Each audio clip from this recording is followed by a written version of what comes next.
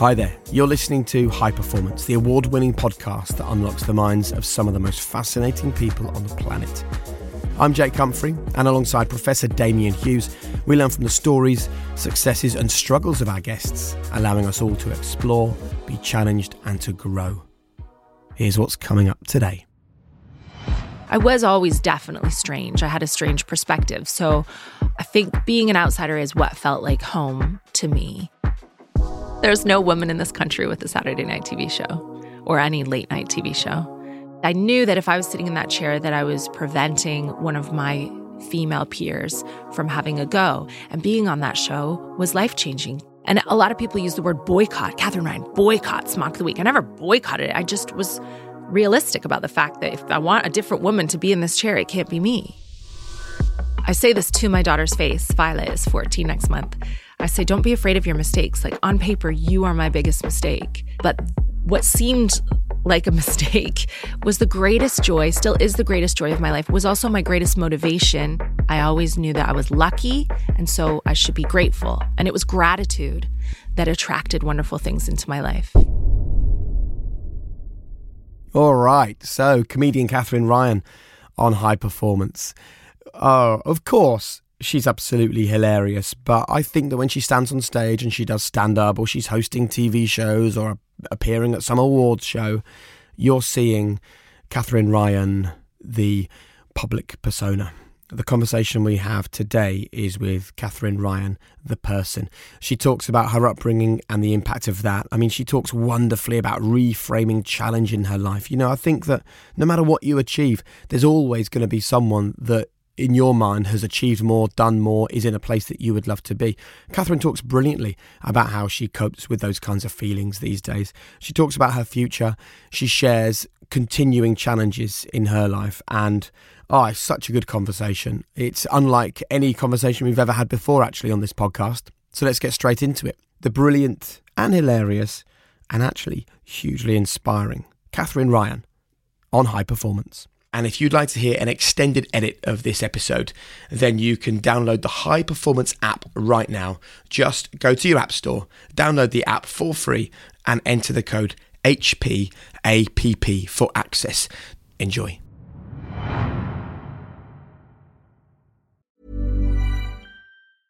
Hiring for your small business? If you're not looking for professionals on LinkedIn, you're looking in the wrong place. That's like looking for your car keys in a fish tank. LinkedIn helps you hire professionals you can't find anywhere else, even those who aren't actively searching for a new job but might be open to the perfect role. In a given month, over 70% of LinkedIn users don't even visit other leading job sites. So start looking in the right place. With LinkedIn, you can hire professionals like a professional. Post your free job on linkedin.com/people today.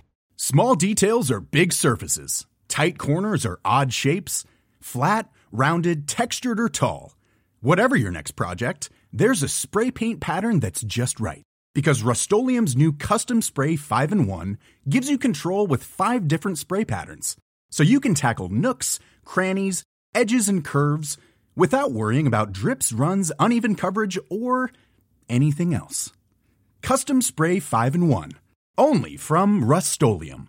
Ready to pop the question? The jewelers at BlueNile.com have got sparkle down to a science with beautiful lab-grown diamonds worthy of your most brilliant moments. Their lab-grown diamonds are independently graded and guaranteed identical to natural diamonds, and they're ready to ship to your door. Go to BlueNile.com and use promo code LISTEN to get $50 off your purchase of $500 or more. That's code LISTEN at BlueNile.com for $50 off. BlueNile.com, code LISTEN.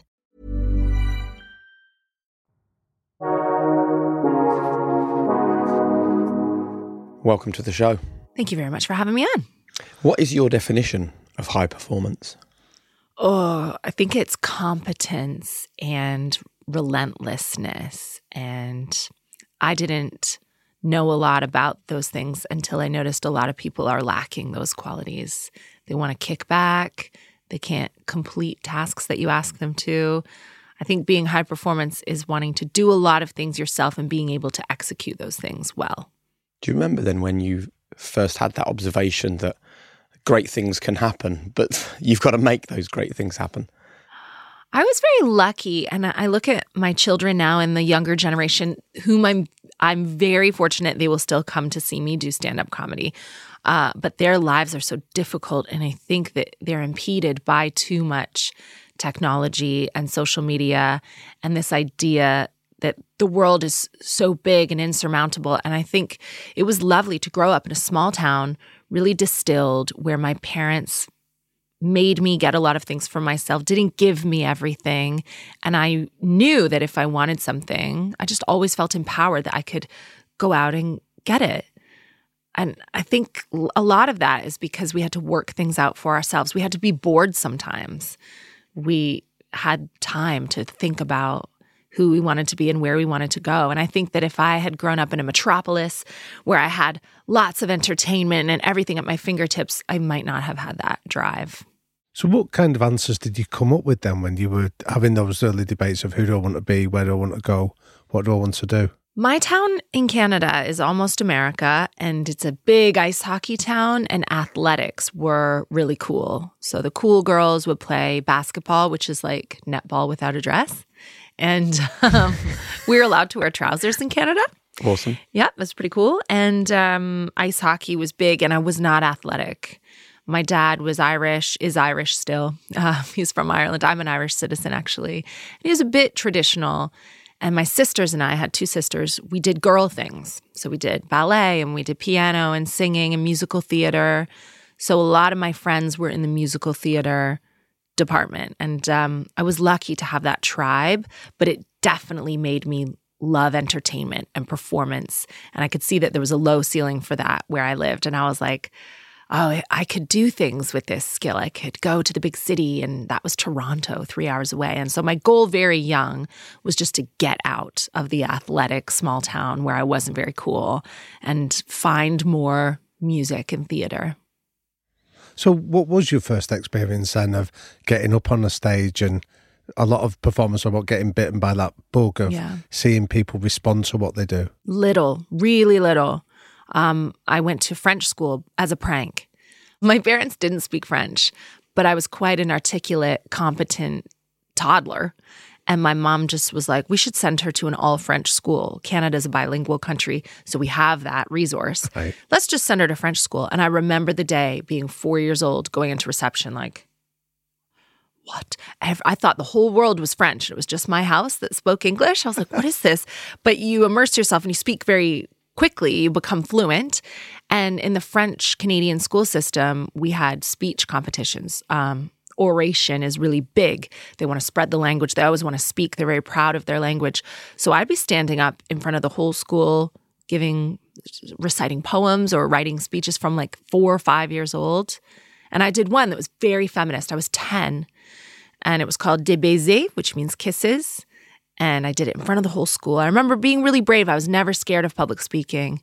It was about all these people kissing me.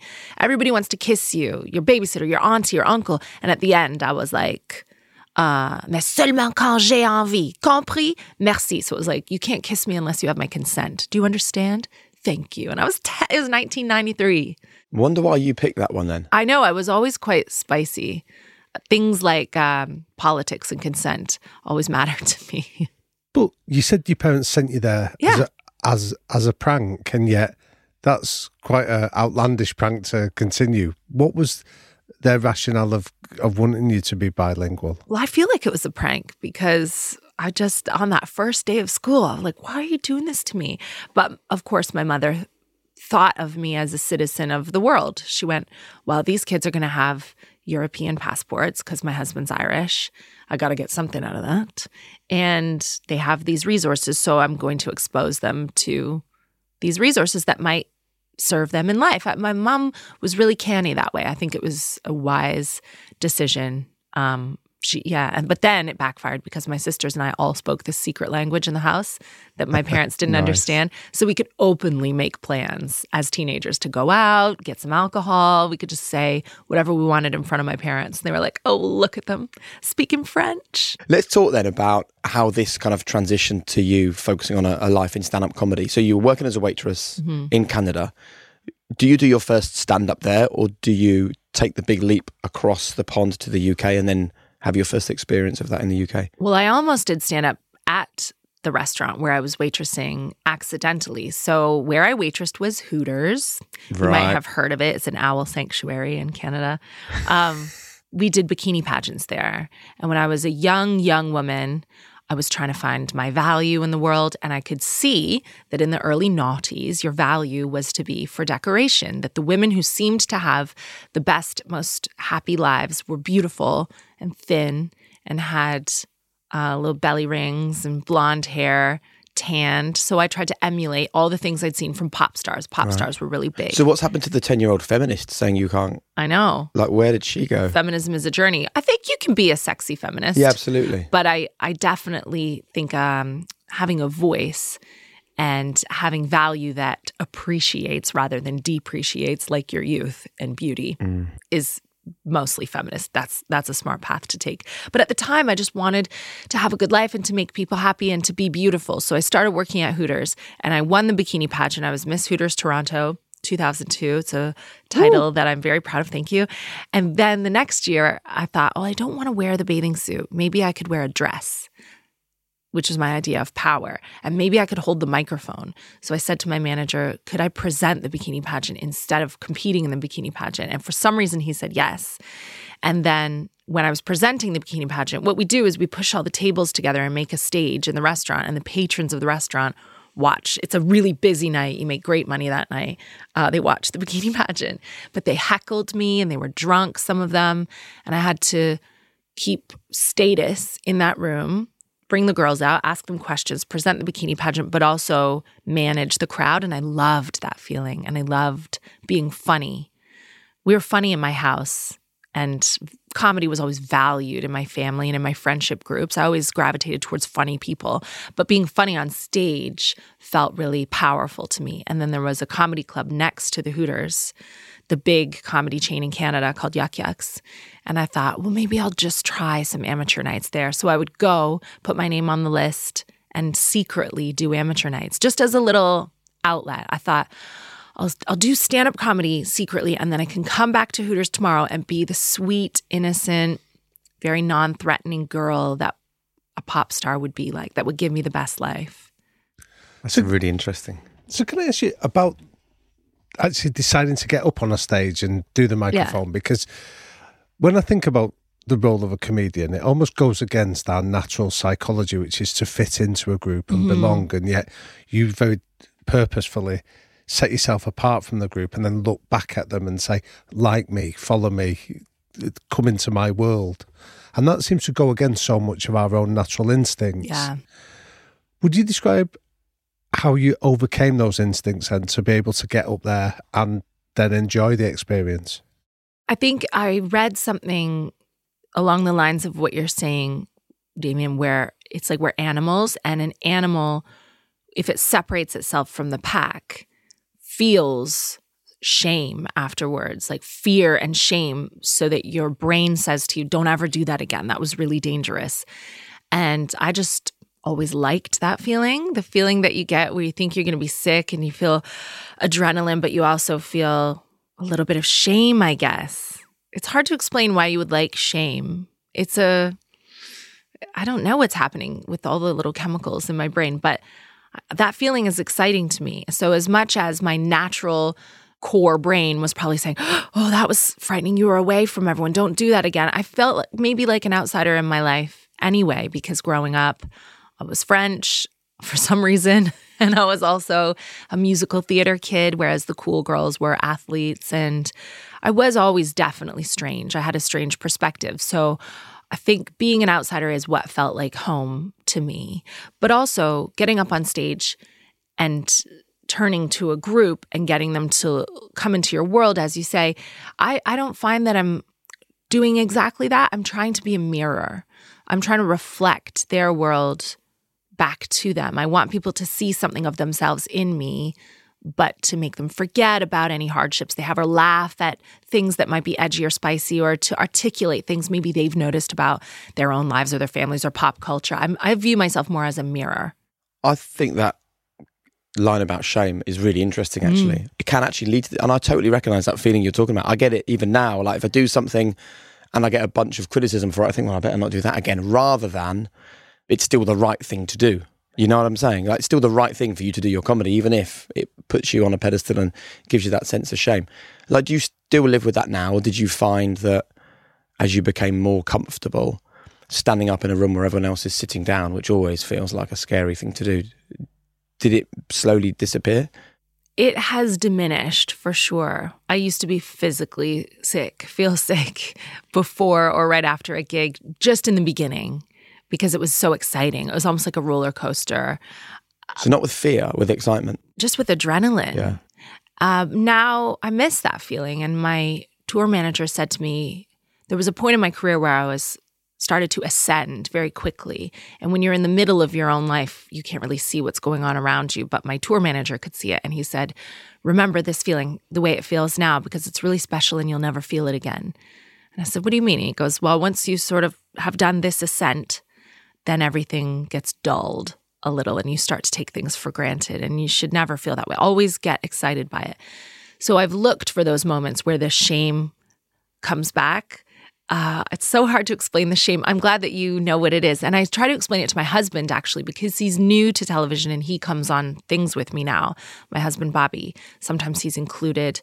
We did a documentary with Louis Theroux, and he was in our lives and in our home. And I'm used to it and I'm busy. So I wasn't really thinking. I just thought, oh yeah, Louis Theroux's coming on. And my husband was more trepidatious. He was like, I don't know. Louis Theroux is like almost like a secret mind melding therapist. He gets answers out of people somehow that they don't realize that they're giving. And I didn't realize how monumental it was to be interviewed by Louis Theroux. But after he'd left, then that fear set in, that feeling of, oh, what did I just say? What did I just do? I think the best way that you can relay it to people who aren't performers is, I think when you're hungover and you're trying to remember everything you said last night and you go, oh, and you probably said nothing wrong at all, but you go, oh, what did I do? Was I dancing? What did I say? I think every time I get off stage or I get off filming a big show, I go, oh, what just happened then? Oh, and I've tried to explain that feeling to my husband so that he knows to anticipate it like a wave and lean into it and just welcome it in and know that even if you were wonderful, you were going to feel like that for a few hours. See, I love your ability to almost articulate emotions. And it reminds me, Jake and I were talking beforehand of, I read an interview with a psychologist called Josephine Perry that interviewed Sarah Pascoe. Oh. And she was talking about learning to be able to use quite clever descriptions or more detailed descriptions of her emotions. So she talks about in the interview that when she'd seen Michael McIntyre's got a Saturday night TV show, a lazy emotion would be, I'm jealous of him.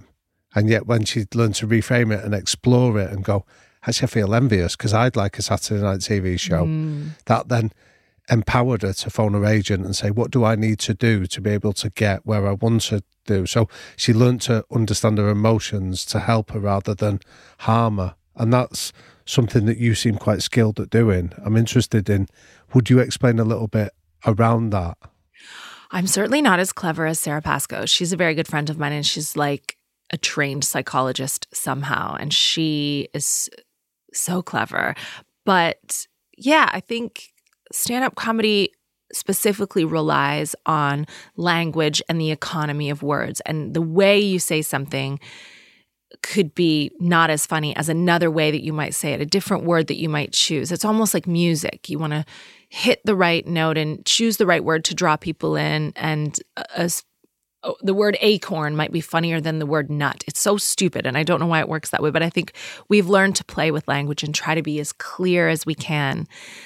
Chris Rock, in some interview that I saw, explained jokes and why sometimes they work and sometimes they don't. And he said, often it's not your punchline that isn't working, it's your premise. People don't remember what you were setting up before you said the punchline. So sometimes Chris Rock repeats premises. He'll say, you know, for example, this is a terrible example to say, your mom's so fat. Your mom is so fat that, your mom is so fat that. He'll repeat the premise loads of times before he says the punchline. Or he'll say like, kids just don't understand. He'll talk a bit. He'll go back and say again, kids just don't understand. He'll talk a bit. So like language is just really interesting to us. And I think Sarah is such a great example of someone who would recognize the vast difference between the words jealous and envious. I don't really feel envious of anyone. I'm really lucky that way. I feel like empowered and inspired. But what you do have to do to get a Saturday night TV show, Sarah, is grow a dick. That still remains the case? Well, there's no woman in this country with a Saturday night TV show or any late night TV show. We get put on in the daytime. Even in America, there's Ellen in the day and Drew Barrymore in the day and women in the day. And then you've got Jimmy Kimmel and James Corden in the night. And I don't know why. I think they assume we'll be sleepy by then. We just don't get late night chat shows. Like, what can be done to change that, do you think? Because, we both work in the TV industry. There are plenty of amazing women, high up commissioners, channel controllers. It's not an industry run by men. It's an industry run by men and women. So why are women not putting women on BBC One at 8 o'clock on a Saturday night on their own to hold a TV show? It's tricky. I'm not really sure. But I don't come at it with this aggressive viewpoint of like, we are exactly the same. It's not fair. They need to put women in these roles. I have seen what progressive casting has done lately, and I've seen shows where they've tried to populate it with different genders and ethnic minorities and socioeconomic backgrounds. I've seen them try to adjust these things, and at the end of the day, I'm very realistic, and I like to see them doing more of that because it reflects the UK that I live in. I go outside and I see people from different ethnicities and people of different gender orientations, whatever. But they do have to fill a brief and please an audience. And if they don't please an audience, then they'll lose advertisers and then they don't have a TV show at all. So audiences are still very much of the viewpoint, not all audiences, but I think the majority who actually watch TV anymore don't find women funny. And that is a barrier for us because if an audience, an older television viewing audience, whomever, is watching TV and they switch off because they already have this unconscious bias that women aren't funny, then I understand that channel will lose advertisers and they don't want to do that. So they have to put on someone that people will watch, and that will take some time to balance out. And I'm okay with that. I understand. It's a shame, though, that you have to just kind of live in that world and accept that's the case, isn't it? Do you find you have to work double hard or be twice as funny as a guy to get the same opportunity? I don't, but I'm a specific example. I'm an example of pedestal feminism where I do get all the opportunities. I'm really lucky. I'm on every show. I earn lots of money. People come to see me on tour. So I'm used almost against women because people will say, of course women can do that. Katherine Ryan's done that. Yeah. And then they'll say, well, we had Katherine Ryan do it, so we don't have to book any other women or – so, I can't complain. I have a lot of opportunities. That's what happens to the one woman that they give the opportunities to. Yeah. They use us as an excuse not to have the others, and that is sad. I never want to be that woman. That's why I've had to step down from certain things. So Mock the Week, for example, isn't a show anymore. It was just ended after a very successful, I think, 30 series or something like that. I loved Mock the Week. I loved Dara O'Brien. I loved everyone who worked on that show. But there came a point in my career where I had to stop appearing on that show because I knew that there was just one seat for a woman at that time. And they always put us in the same seat, which was weird. They wouldn't even move us around. One seat. We know where that seat was. One woman on every episode. And I knew that if I was sitting in that chair that I was preventing one of my female peers from having a go. And being on that show was life-changing. You would receive so much more exposure, and then people would come to see you on tour, and it would really draw people in. It was a game changer of a show.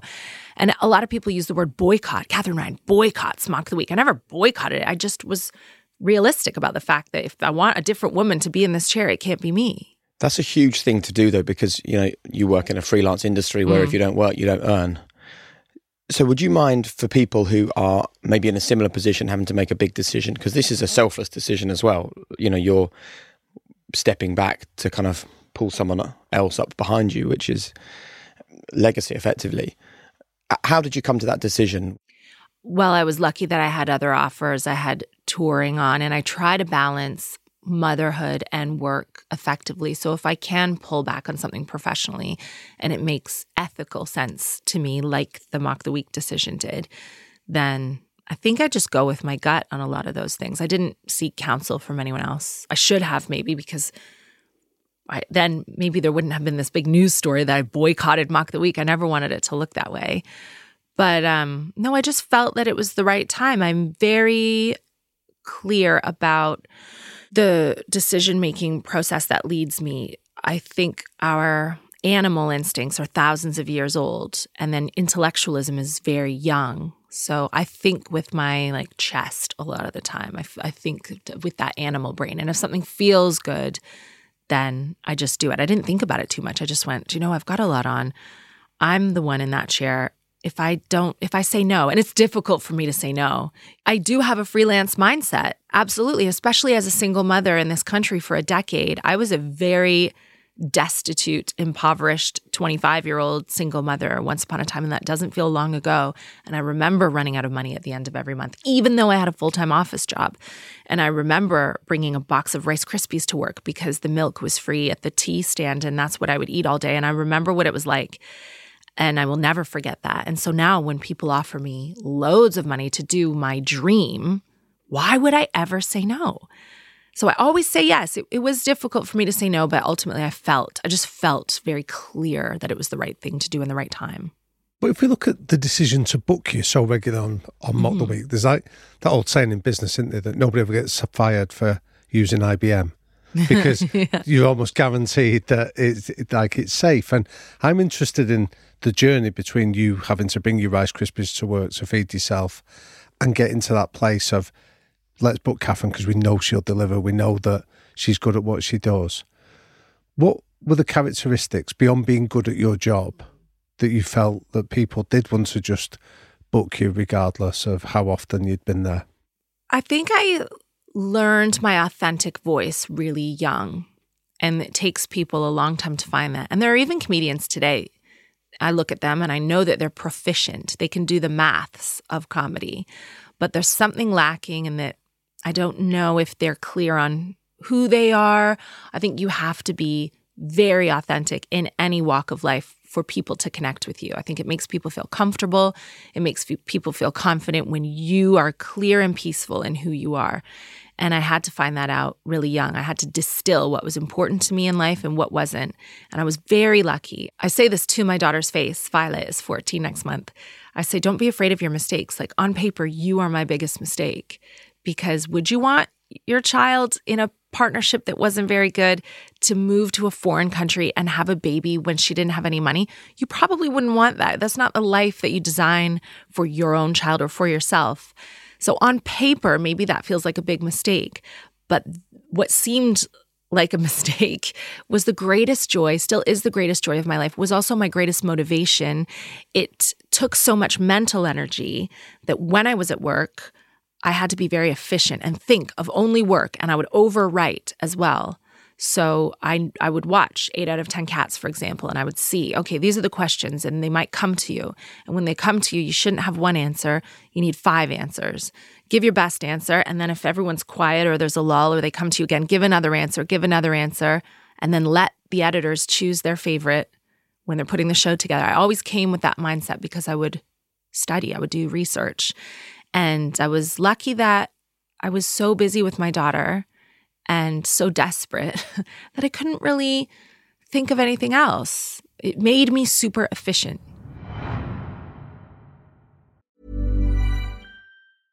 Selling a little or a lot? Shopify helps you do your thing however you cha-ching. Shopify is the global commerce platform that helps you sell at every stage of your business. From the launch your online shop stage to the first real-life store stage, all the way to the did we just hit a million orders stage. Shopify is there to help you grow. Shopify helps you turn browsers into buyers with the internet's best converting checkout. 36% better on average compared to other leading commerce platforms. Because businesses that grow, grow with Shopify. Get a $1 per month trial period at shopify.com/work. Shopify.com/work. Hiring for your small business? If you're not looking for professionals on LinkedIn, you're looking in the wrong place. That's like looking for your car keys in a fish tank. LinkedIn helps you hire professionals you can't find anywhere else, even those who aren't actively searching for a new job but might be open to the perfect role. In a given month, over 70% of LinkedIn users don't even visit other leading job sites. So start looking in the right place. With LinkedIn, you can hire professionals like a professional. Post your free job on linkedin.com/people today. Quality sleep is essential. That's why the Sleep Number Smart Bed is designed for your ever-evolving sleep needs. Need a bed that's firmer or softer on either side? Helps you sleep at a comfortable temperature? Sleep Number Smart Beds let you individualize your comfort, so you sleep better together. J.D. Power ranks Sleep Number number 1 in customer satisfaction with mattresses purchased in-store. And now, save 50% on the Sleep Number Limited Edition Smart Bed for a limited time. For J.D. Power 2023 award information, visit jdpower.com/awards. Only at a Sleep Number store or sleepnumber.com.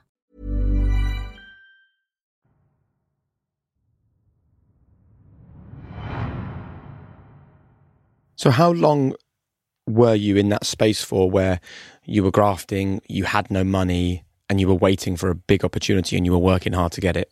It changed pretty quickly. So my daughter was born in 2009. I was still with her dad at that time, but we were struggling both in our relationship and financially.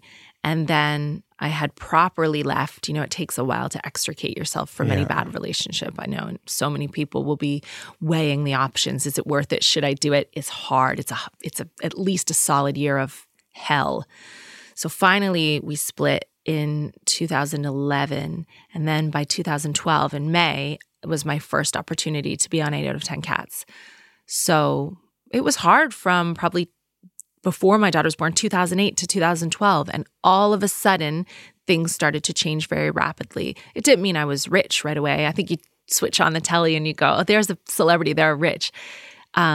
A lot of money went to, obviously, my daughter and rent and paying tax and paying my agent and everything else. And then you wait sometimes weeks or months between the next job.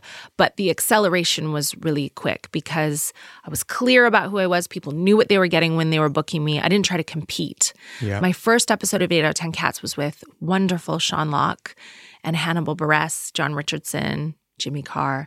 And I sat backstage for a moment in a yellow dress that I had bought on the high street and Wellington boots. I had brown wellies because I didn't have any high heels at that point. And I thought, economically, well, my feet will be behind the desk.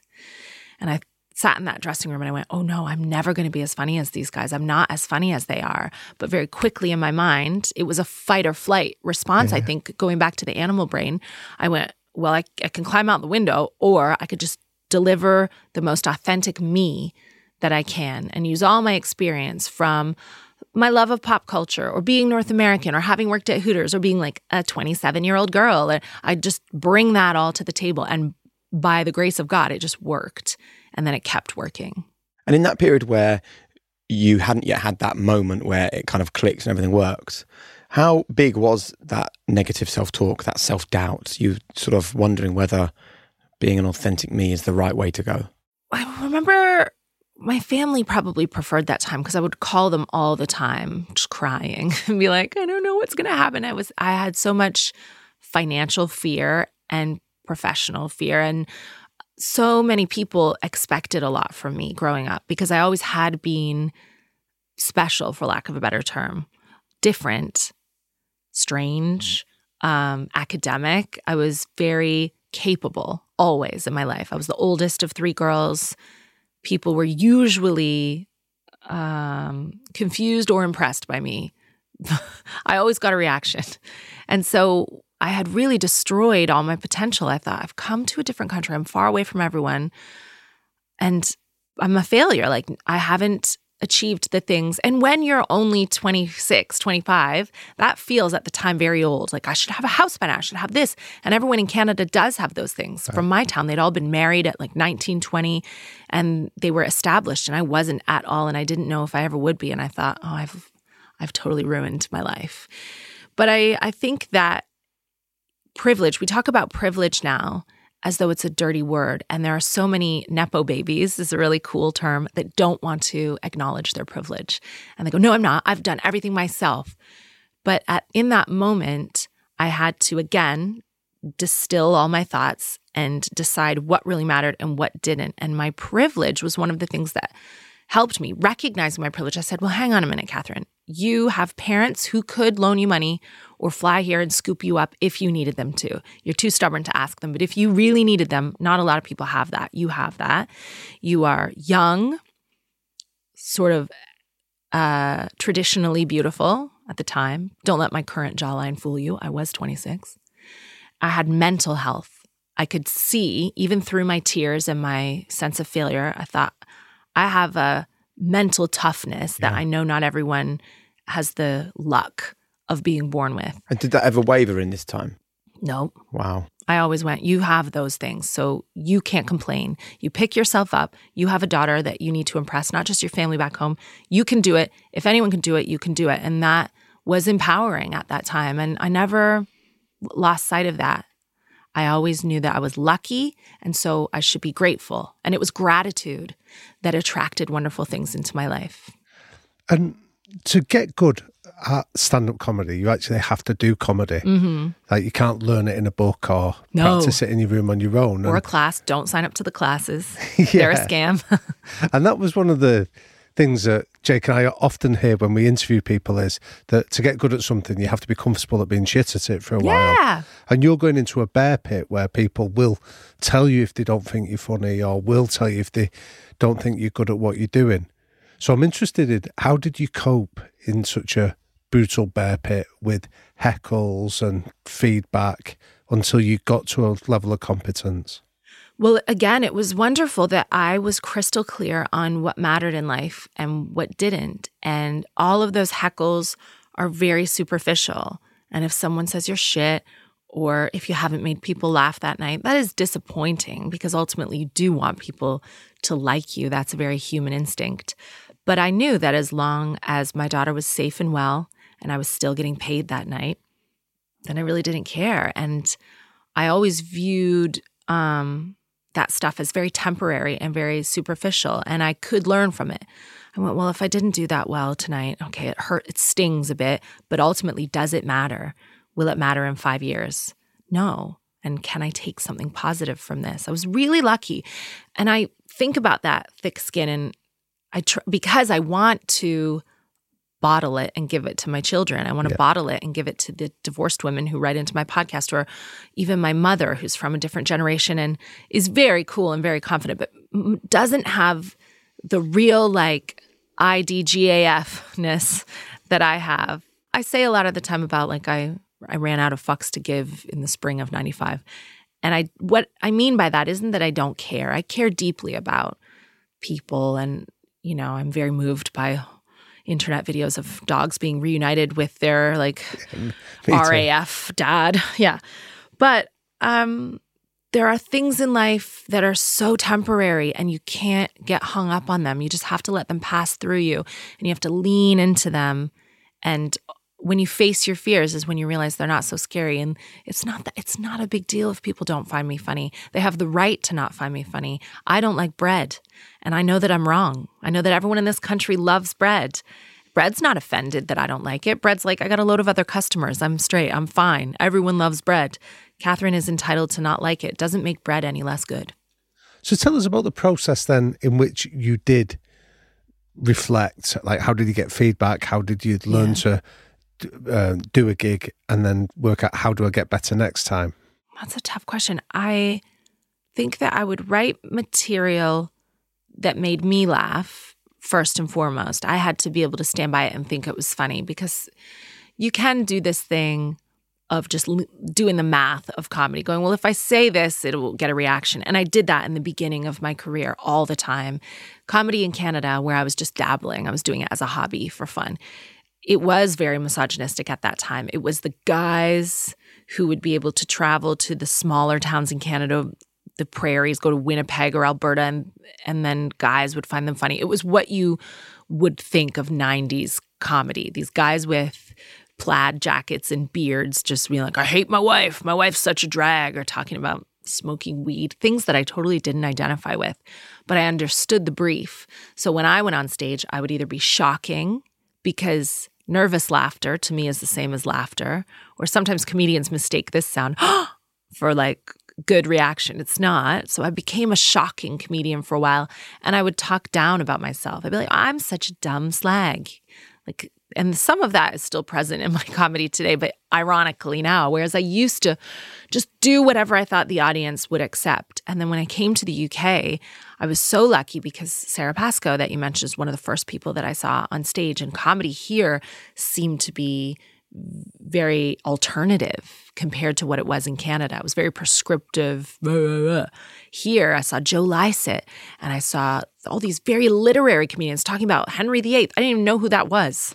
I was like, what are they talking about? The comedy here seemed so different and nuanced and clever, and all of it was mainstream. And so I really found my voice here, and the more I would write for myself and know what I thought was funny, the more authentic it became, the more people trusted me on stage, the more people would laugh at it. You still do have to fulfill a brief. So if I'm doing a corporate gig for a company, for example, they don't want to hear me be too introspective. They don't want really the narrative of my family that much, and they certainly don't want anything too edgy. You got to give them the Christmas hits. They need to see where the punchline is. There's this joke about my dad that I started telling maybe in 2012, and I don't really like it anymore, but I wheel it out for corporates. And all it is that my parents divorced, so I had to start like dating them, take them individually out for dinner when I was 15. And when I would go out with my mom, that was fine. But when I was out with my dad, I started being mistaken for his girlfriend. And my dad's big and old and Irish, and he'd be like, you listen to me, that's me daughter, and I can do a lot better than her. Like, that's essentially the joke. And like, it has political edginess, that joke. But also, yeah, my dad could do better than me. But this whole conversation really is about someone who has the emotional intelligence to know what they are, but also know what the world wants. So there's a great phrase I heard once, which is, the strong tree is the one that moves in the wind, right? Does that speak to you? That's very smart. I love that you've said that. That's such good advice for people, because I think the tree trunk of who I am is deeply rooted and everyone knows what they're going to get with me, but I am flexible and I can be amenable. And I'm also very open-minded. And I don't know if that's because I'll be 40 next month. And there are a few things in my periphery that I'm very accepting of different opinions. I want to hear different ideas. And I do not subscribe to what's going on right now. And the teens, they're very interesting. And I know they're in a different world than I am, but they pull me up on stuff all the time. And they go, well, if you like this, then I hate you. You're as bad as them, because I'm open to listening to Jordan Peterson podcast. And I follow J.K. Rowling on Twitter. And that doesn't mean that all of my beliefs are in line with theirs. But as soon as we start shutting down ideas that aren't perfectly in line with ours, like, this is what my marriage taught me. My husband and I are very different. But I listen to his ideas, and I've had to be flexible and amenable. And you can't stand alone all your life and like, deeply root yourself in exactly this one way. There are comedians who won't do adverts because they're like, that's beneath me. That's not who I am. I'm an edgy political comedian. It's like, okay, so am I, but I pay my mortgage. Try it. Like I'm so lucky to do this job, and I'm so lucky to be part of a conversation. I have a voice that will transcend my life. Like my grandkids will be able to look back and be like, oh, my mom did this, my mom did that. Even my daughter now looks back at stand-up I did 10 years ago, and she'll be like, oh, did you really say this, Mom? You can't say that. I'm like, no, I wouldn't say it now, but I articulated myself the best that I could with the information that I had 10 years ago. And I'm a different person now than I was 10 years ago. And I'll be a different person again in 10 years than I am now. But I'm like open and receptive. And I'm just so lucky to do this job in any sense. You mentioned your grandkids there. Yeah. I hope they're well. What would you like them to say to you if in 40 years' time someone says, oh, your grandmother was a comedian? Like, what was she like? What would you want the answer to be? Gosh, if the world keeps going the way it is, we'll probably all be known as like these horrible... Yeah. Well, Jimmy Carter says he's already told the joke that will get him cancelled. Right. Hasn't he? Yes. So, which is kind of scary, is it? Or... Well, he survived. They've had a few pops at him. He's still around. I think hopefully as this generation's getting older, they'll appreciate context and nuance. And, we didn't just all appear on this planet today.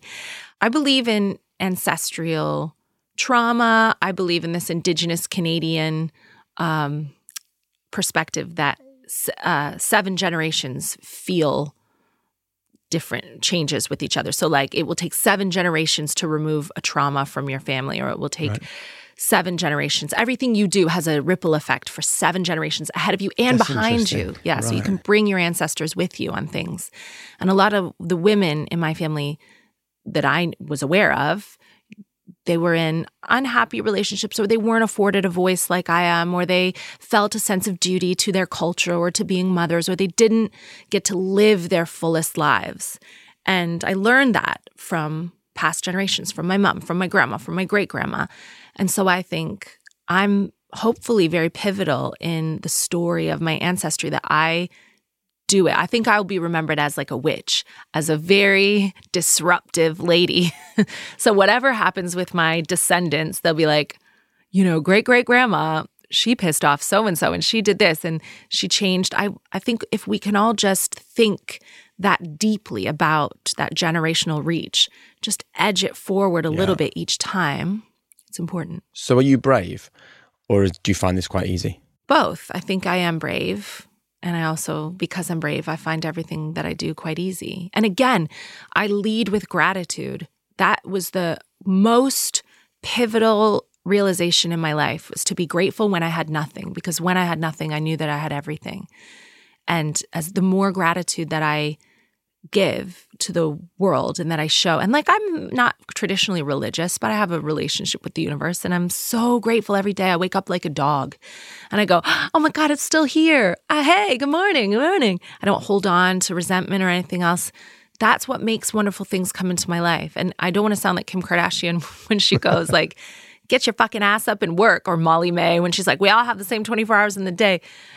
I know what those women meant when those statements were taken out of context. It's just that whatever you have or don't have, if you can find the light, then it will open up so much more light. And is that a habit everyone can learn? Yes. How? I suppose the things that I held most dear were threatened. So when my daughter was small and I was splitting up with my partner, I thought, what if? Like, what if I'm not able to make it and I have nothing? And what if, God forbid, I don't even have my daughter anymore? Like, what if she were to get sick? Or what if she were to go live with my partner? Or like, what if, the things that I cared about were only that, her well-being and our relationship and me being able to provide for her in this country. That's all I thought about. And even though I have all these wonderful things, I know that they don't matter. At the end of the day, all that matters is your safety and the safety and health of the people that you love. And I learned that. Maybe it's like a little trauma response. It was ingrained in me at 25, 26. I went, all that matters is this one thing. And as soon as I realized that, and I was grateful for little things, then I just started getting like the most magical gifts in the world. And they could be taken from me, because the joke that gets me canceled, I've probably already told. But if they're taken from me, I really don't care. Because when I had nothing, I had everything. What are you like with setbacks and failures and disappointments? I think when you talk about language and articulating yourself and your emotions correctly, I think it is embarrassing. Not shameful. I don't feel ashamed of it, but it's a little bit embarrassing to go, oh, I tried that thing and everyone could see it not go well. And it had my name and my face, and no one thinks about anything other than me having not done well. So for a moment, it's just a little bit embarrassing. And then you have to invite that feeling into your life rather than push against it and just go, well, that's all right that it didn't work. And I feel a little bit embarrassed, and that's okay. And I know from experience that this feeling doesn't last forever. I think sometimes people get caught up in a feeling of failure being ever present. But everything changes all the time. It's cyclical. And I knew that it would pass, just like a breakup or anything else. You go, oh, that's a little bit embarrassing for a while, but I learned this. Yeah, that's the key thing, how you take the learnings from it, rather than just living with the feeling. It's about being really honest with yourself, actually, isn't it? And like licking your wounds a little bit and going, oh, I should have done this differently and that differently. And I've never been an addict, but I like the addict mantra of change the things you can, accept the things you can't, and have the wisdom to know the difference. I can't build a time machine and do the things differently that I learned from this experience. We're about to move on to our quickfire questions. Before we do, we started this conversation where you you talked about your version of high performance involves being relentless, right? Mm-hmm. So would you mind sharing with us what hard work looks like to you? Well, I think if you're freelance or if you're an entrepreneur, then you can never say no and you have to be available all the time. So I don't go on holidays. It's very difficult for me to take a holiday because I'm so worried, even still, that I'll be on an island somewhere and someone will be sick or will drop out of a corporate and my phone will ring and I'll be like, I got to get a boat. I hate that idea. It makes me very uncomfortable. I like to be available. Now with the babies, it's a bit different. I am still breastfeeding, like I'm quite tied to the house, but still I never say no. So yesterday I was in Manchester. I got picked up at 4 a.m. The night before I was in Brighton. I got home at like 10 o'clock at night. I'm very committed to being awake all night with my children if they need me, to responding to everyone's needs. And I just think sometimes people say to me at work, are you comfortable? Can we get you anything? Are you comfortable? And I say, I don't come to work to be comfortable. I love that saying, even though I am very comfortable. I like hearing myself remind myself, I don't go to work to be comfortable. And I know people who call in sick, even at my level. And if you are not living your dream, if you're not in the career of your choice and you're not being looked after and you do feel sick, you should stay home. But if you're in my line of work and we are paid too much to be anywhere, when I hear that one of my peers has called in sick, I'm right there doing their job, taking their money, thinking, how sick can you be? When I had a newborn, I had a gig in like the north, somewhere in Leeds, and my daughter was 2 weeks old and I was sick. I had a fever and a cough and I took double paracetamol and I got the babysitter and my newborn in a car and we went and did the gig and my newborn and my babysitter waited in the dressing room. I came off stage. We all got back in the car. I was feeding her in the car and got back. I never say no. I don't come to work to be comfortable. And I remind myself how lucky I am to do this job every day. And your agent advised you when things started to go well to never forget the feeling. Have you remembered the feeling? Are you still enjoying the feeling? I absolutely remember the feeling. And I think I don't feel that I'm ascending right now. I'm actually taking a very difficult break because I've had these babies and my attitude towards work is also my attitude toward parenting. I don't want anyone else raising my children. I don't want anyone else feeding my children. And that is a hurdle for me. And it's so new that I can't even talk about it yet because I haven't figured it quite out. But the balance is not straightforward. And I can't be in two places at once, but I try my best to be super responsive. I'm an attachment parent, if you know what that means. I carry my kids everywhere like a monkey. It's really weird. But I'm not ascending right now. I'm trying to learn a new path so that my work can be sustainable and that I can have a family who feels like they haven't been neglected by their mother. I am still working all the time, but even when I was touring, I drive back every night. Like I have another gig this afternoon, but I have an hour in between. So I'm going to go home for 45 minutes and then come out again. I'm trying my best, but I think it's important for me to learn this phase of my life so that hopefully I can build a foundation to ascend again when I'm an older woman. And we've made space for older women to be on TV again, hopefully. I want to work until I'm dead. You hear about comedians dying on stage, literally having like heart failure and dying on stage. That's going to be me. That's the ambition. Or under the knife. But I am thinking, I remember many years ago being at an event where there was a very successful female entrepreneur talking. It was a female networking event. And I remember feeling affronted on behalf of the young women in the audience because she was saying to them, you know, you can have everything. You can have this successful career. You can be a great mother at home. You can be, and I remember thinking, but there is a cost and you're not telling them the cost of this. So people go away feeling shit or they feel that they failed at one or the other. And I know that's not what you're telling us here, Katherine. I'd be interested in what is the cost as well. I am sort of telling you that. You do feel a bit shit. I feel that I'm letting someone down all the time. I'm either letting my husband down or I'm letting my older daughter down, who isn't the baby anymore, or I'm letting the babies down, or I am letting my agent and my career down. And on top of it all, I got quite fat, which is not yet embraced by our society. And then I had to get lots of messages online going, oh, she's had her face full of like Botox or whatever else. No, I just got fat because I was pregnant 4 times in 3 years.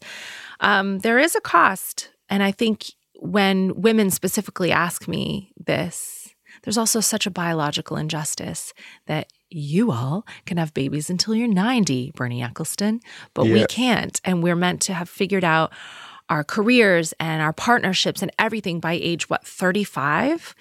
And there's this ticking time bomb where everyone in your life starts to say to you, what are you going to do? What are you going to do about your legacy? Are you going to have kids or not?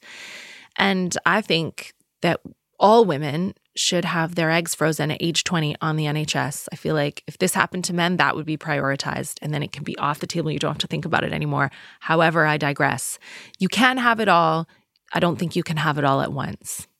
We just need to stop talking about maybe how unfair it is and just decide without resentment, just go, all right, if I want this, I have to make time for this. And if I want that, I have to make time for that. And luckily I'm a woman, so I can multitask. I can have it all, but not at once. There is a cost.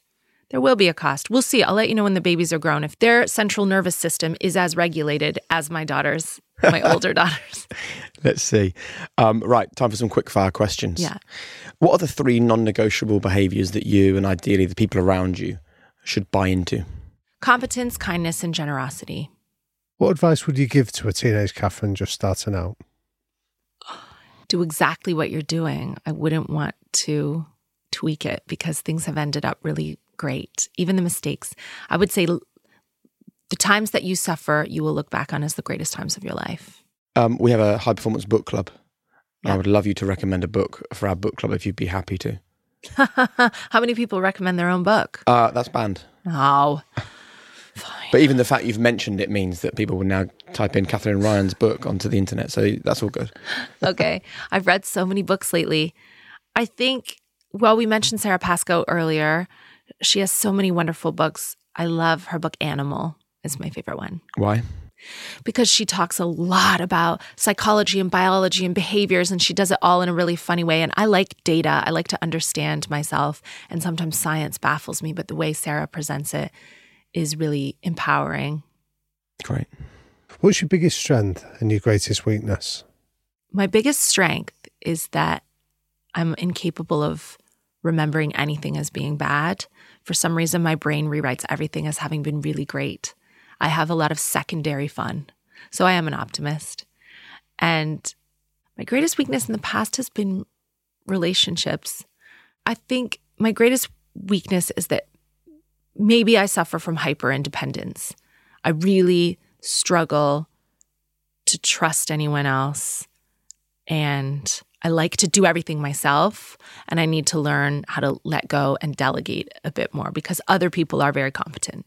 Can I ask what's different about your current relationship and what you've learned from previous ones that you do differently? Well, my current husband is divorced, and I think I wasn't dating enough divorced men when I was young. Divorced men have been humbled, and they know they can't do better than you because they've already tried. And the final answer, and this is really your kind of the message to leave ringing in the ears of the people that have listened to this brilliant conversation. What would you like to leave them thinking about when I say to you, your one golden rule, really, for living a high-performance life? Well, I think if you want to be high performance, you need to cut out the fat, cut out the noise. So I don't ask any question if the answer A, doesn't matter, or B, is going to be a lie. Just don't even ask the question. Brilliant. Katherine, thank you so much. Thank you. I love that conversation, man. Damien. Jake. Let's have the conversation about humility that I don't think is had often enough when it comes to high performance and high performance individuals.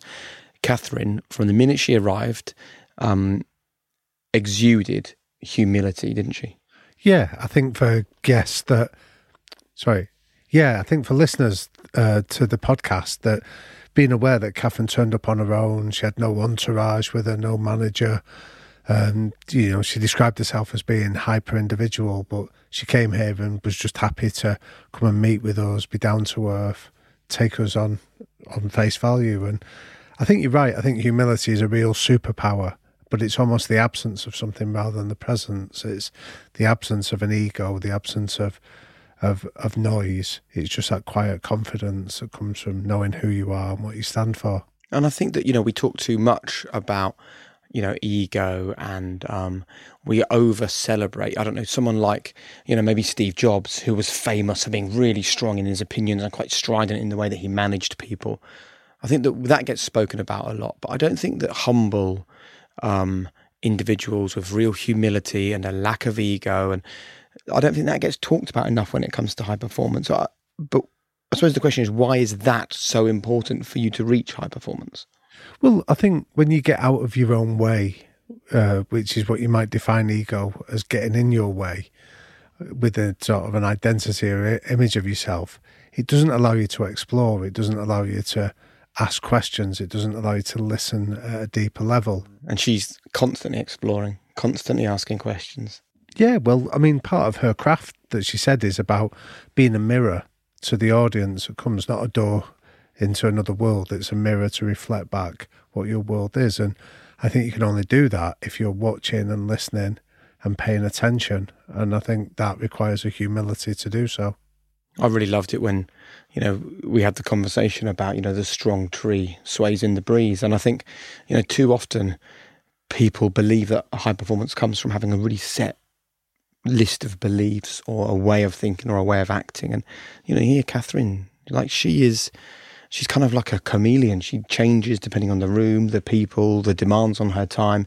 But also, it's not just about the individual day. Like, as a person, she's constantly evolving, learning, changing. And I think that's a really important part of high performance.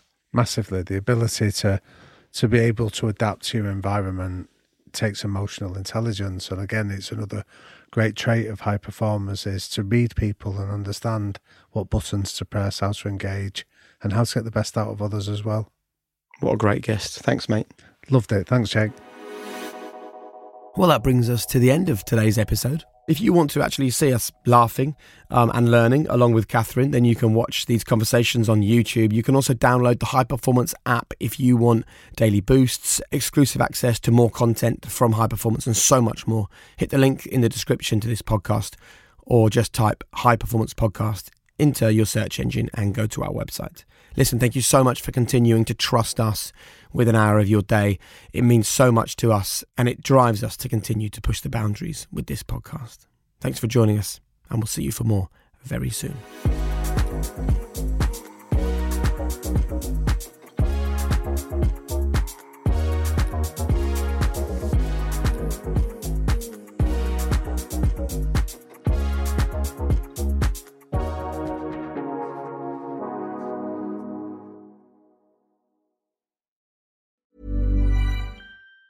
Mom deserves the best, and there's no better place to shop for Mother's Day than Whole Foods Market. They're your destination for unbeatable savings, from premium gifts to show-stopping flowers and irresistible desserts. Start by saving 33% with Prime on all body care and candles. Then get a 15-stem bunch of tulips for just $9.99 each with Prime. Round out Mom's menu with festive rosé, irresistible berry chantilly cake, and more special treats. Come celebrate Mother's Day at Whole Foods Market. Planning for your next trip? Elevate your travel style with Quince. Quince has all the jet-setting essentials you'll want for your next getaway, like European linen, premium luggage options, buttery soft Italian leather bags, and so much more. And it's all priced at 50 to 80% less than similar brands. Plus, Quince only works with factories that use safe and ethical manufacturing practices. Pack your bags with high-quality essentials you'll be wearing for vacations to come with Quince. Go to quince.com/trip for free shipping and 365-day returns.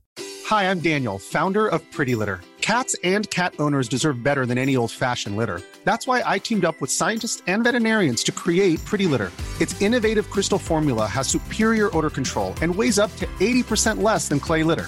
Pretty Litter even monitors health by changing colors to help detect early signs of potential illness. It's the world's smartest kitty litter. Go to prettylitter.com and use code ACAST for 20% off your first order and a free cat toy. Terms and conditions apply. See site for details.